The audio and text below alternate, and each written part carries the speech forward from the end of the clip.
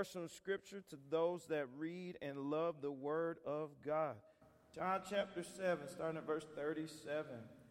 And that last day, that great day of the feast, Jesus stood and cried, saying, If any man thirst, let him come unto me and drink.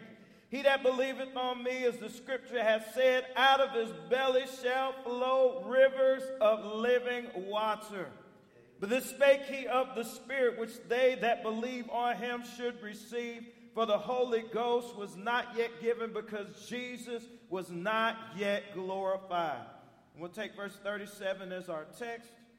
In that last day, that great day of the feast, Jesus stood and cried, saying, If any man thirst, let him come unto me and drink. And I want to preach on the title of a message, Looking for Life to be Good Again. Looking for life to be good again. Pastor Sir, would you please pray? Father, we thank you so much. Thank you for your leading. Thank you for your presence. We thank you for this service. Lord, this may be our last service on this side of eternity. We don't know. But Lord, we want to worship you. We want to listen with open ears. We want to be refreshed and renewed. We pray that you would help your servant as he ministers. Guide and lead and give him a unction, give him a freedom and a liberty to minister tonight. Save those that don't know you. Fill with the Holy Ghost. Heal, we ask in Jesus' name. Amen. You may be seated. The words of a sonnet that describe the Statue of Liberty were put on a plaque in 1903, written by Emma Lazarus, who these words were inscribed and at first was placed on the inner wall of the pedestal at the Statue of Liberty. First, though, she wrote in 1883, and it was called the New Colossus. Part of the sonnet goes thus. She cries with silent lips, Give me your tired, your poor, your huddled masses yearning to breathe free. The wretched refuse of your teeming shore. Send these, the homeless, tempest-tossed to me. I lift my lamp beside the golden door.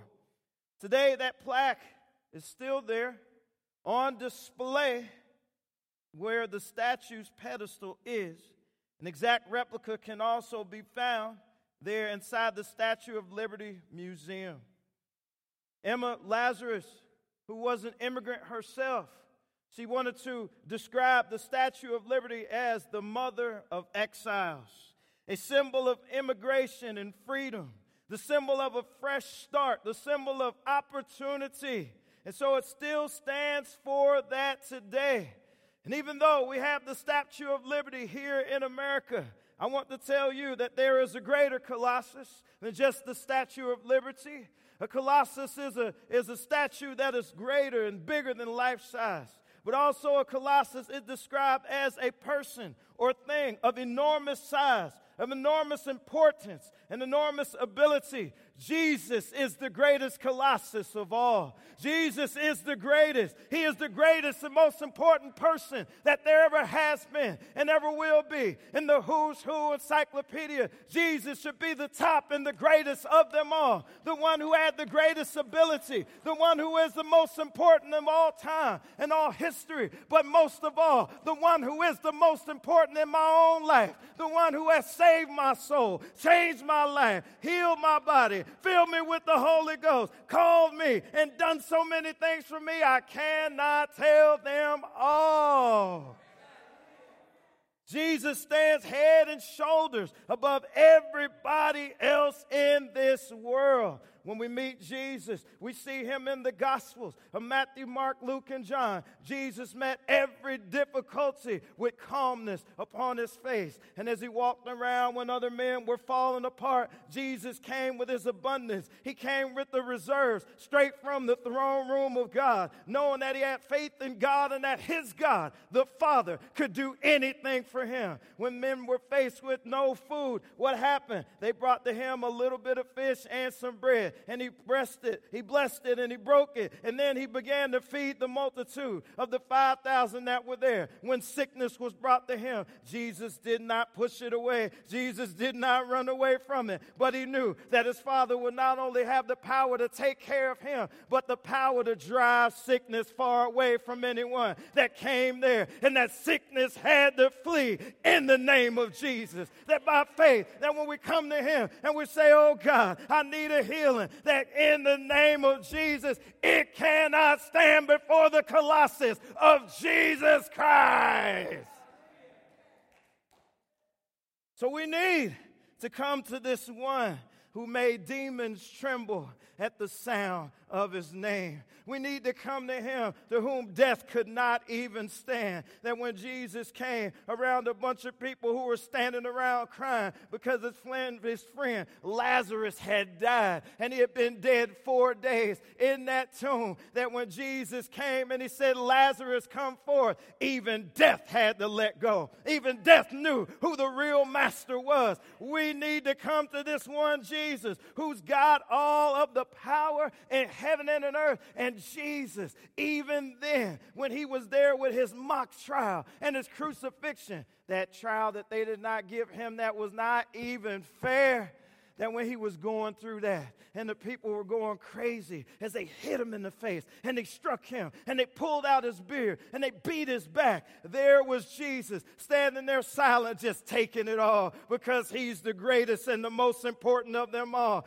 Jesus might have been the one that was bound, but it was those men that were bound. It was men and those women that were bound in sin. Jesus was the free one. Pilate asked, what is truth? And he had truth standing there right in front of his face. The truth that could have set him free from his own sin. That's the God that we serve, a God of reserve. So great he was, and I'm trying to get somewhere with this.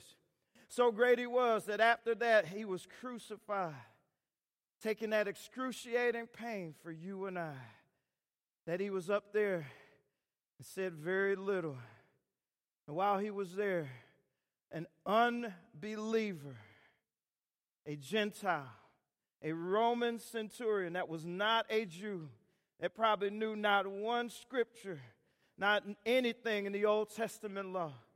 That man, when he saw Jesus hanging upon that cross, bleeding and naked and dying for our sin and taking that like no man had ever taken that before, it made even him cry out, truly this man was the Son of God. So we've got somebody we can lean on. We've got somebody we can depend on. Somebody that's not dead, but he is risen from the dead. And he stands there at the door and says, come unto me. His words are inscribed, and he is the great liberator today. So where are we now? 2022. Reading the book, and I know Pastor, he's already gone through the book. It's called Resilience. The title of the book, when he even told me about it, kind of struck me as something that I needed to read. So, the definition of the word resilient is able to withstand or recover quickly from difficult conditions. Also, able to recoil or spring back into shape after bending, stretching, or being compressed. Where do you get this ability to be resilient? It sounds like something all of us need to do. That when there's some kind of difficulty, we're able to bounce back and to be what we were before that difficulty even struck us.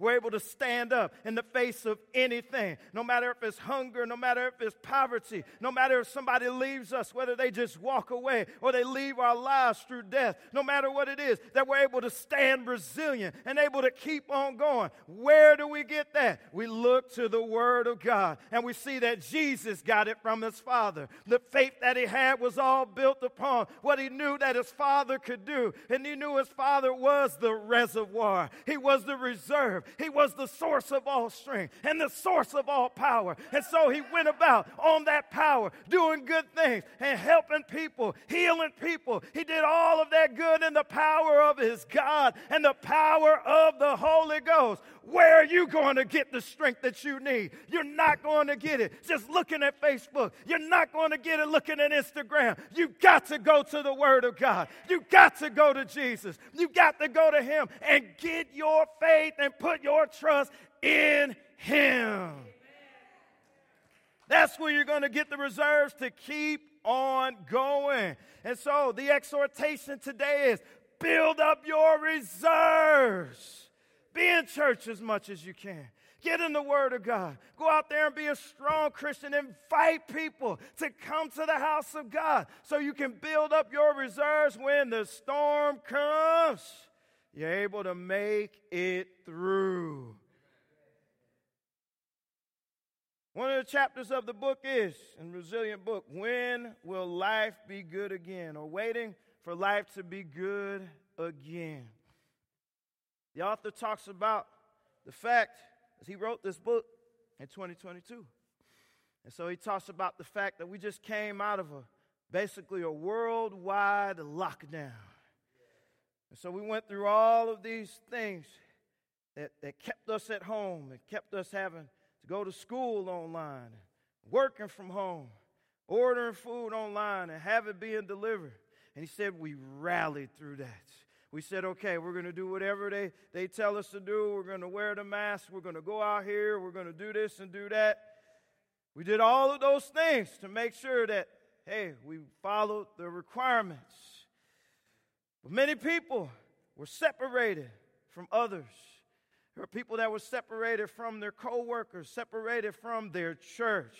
What a tragedy, right? Because we were down there in Texas, and you know, we went down there, and we weren't starting the church, but we were kind of rebuilding after the man of God that was there, that he had to go somewhere else and preach in another place. So we got down there, and we were kind of rebuilding. We were starting to pick up steam, and things were starting to go good. And then I'm getting these messages here to say you can only have so many people. And then you can only have this. You can only have staff. You know, I try to make everybody staff at that. My wife, I say, hey, brother, you're going to run the cell phone camera. Hey, sister, I need you to do this. Hey, I need you to do that. And they say, hey, you know, we're not really staff, so we're going to go home. I said, oh, okay, all right. We're at to watch it online. I said, okay. Spent months preaching to Charity. She didn't know what I was talking about. And preaching to my wife and whoever else was watching. And so thank God that it was there at the time that it was there, all right? Thank God it was there. We were able to preach online and everything. But I was wondering, when will life be good again? When are they going to open it back up? When are we going to get to go to Popeyes again, all right? It's right across the church, the street from the church. There was a Popeyes over there.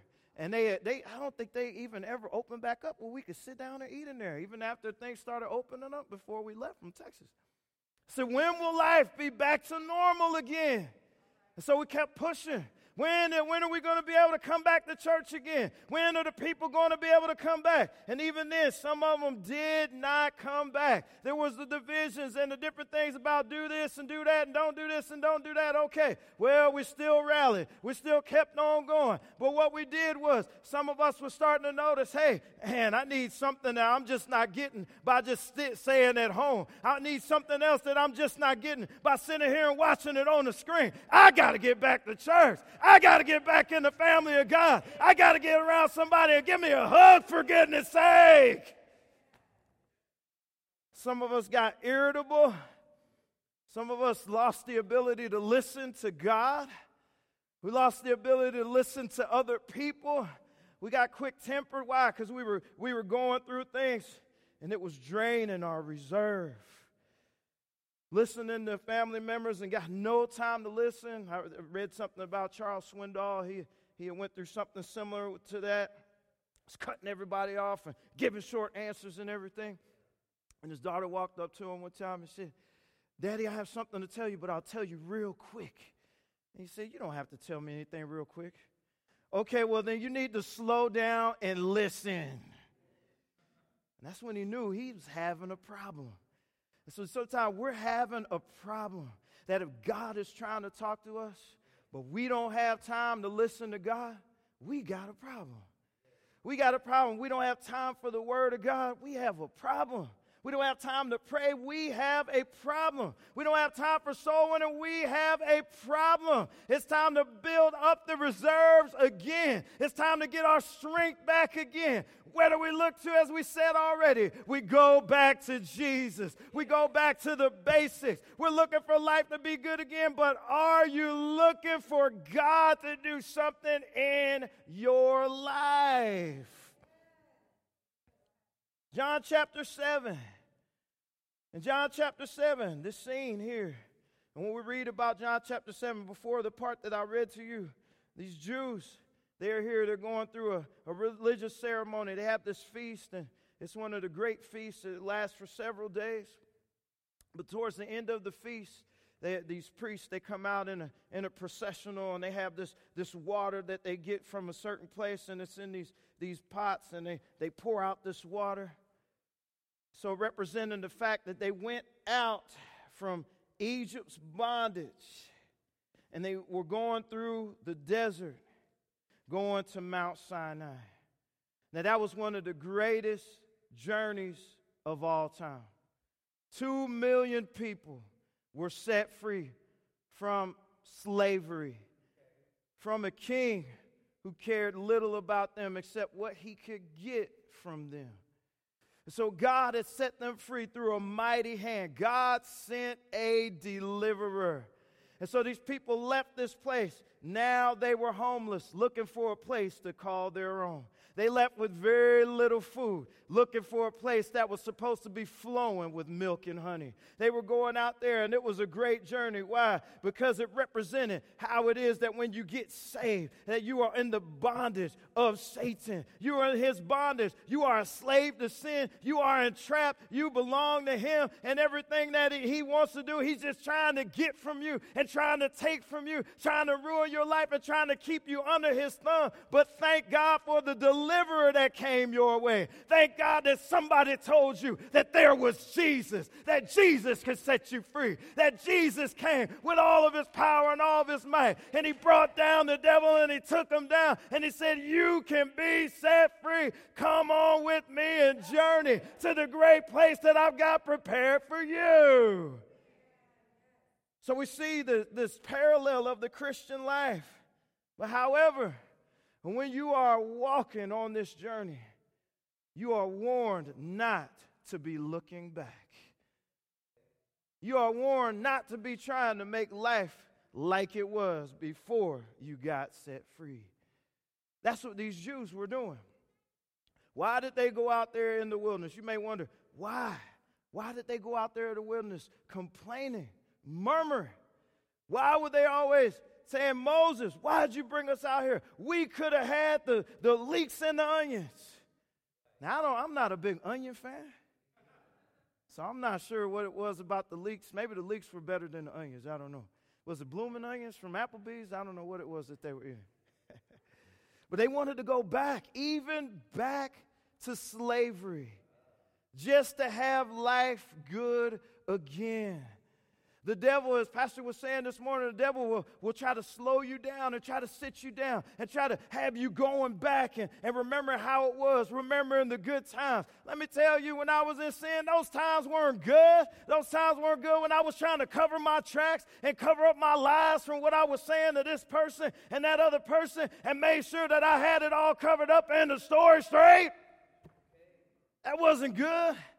And when I didn't have any peace in my soul, and when I didn't have anything to lean upon, when I didn't know if everything was right between me and God, that was not good. That wasn't good living at all. The devil will try to paint it as a picture and say, oh, everything was so awesome. No, it was not. But that's what these Jews were doing. They were trying to get this picture of when life was good back then, when God had moved back then. And so here in John chapter 7, they had this ceremony. They had dumped out the water, and they wanted for something to happen. They were waiting for something to happen. Spiritually, nothing happened in their life. Why? Because they needed to come to the one that had the water to give them the drink. Pouring the water out on the ground there in John chapter 7 didn't do any good. What they needed was to have the water poured into them. And so Jesus had stood up and he said, if any man thirst, let him come unto me and drink. If your life is not what you want it to be, come unto unto me. I've got something greater for you.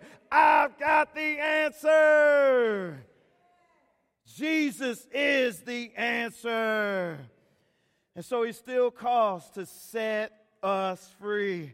Jesus calls and he said, and that's that third thing, return unto me. We're supposed to be resilient, but when we've tapped all the reserves and we've gotten deep down as we could and there's nothing left and you wonder, why did this happen in my life?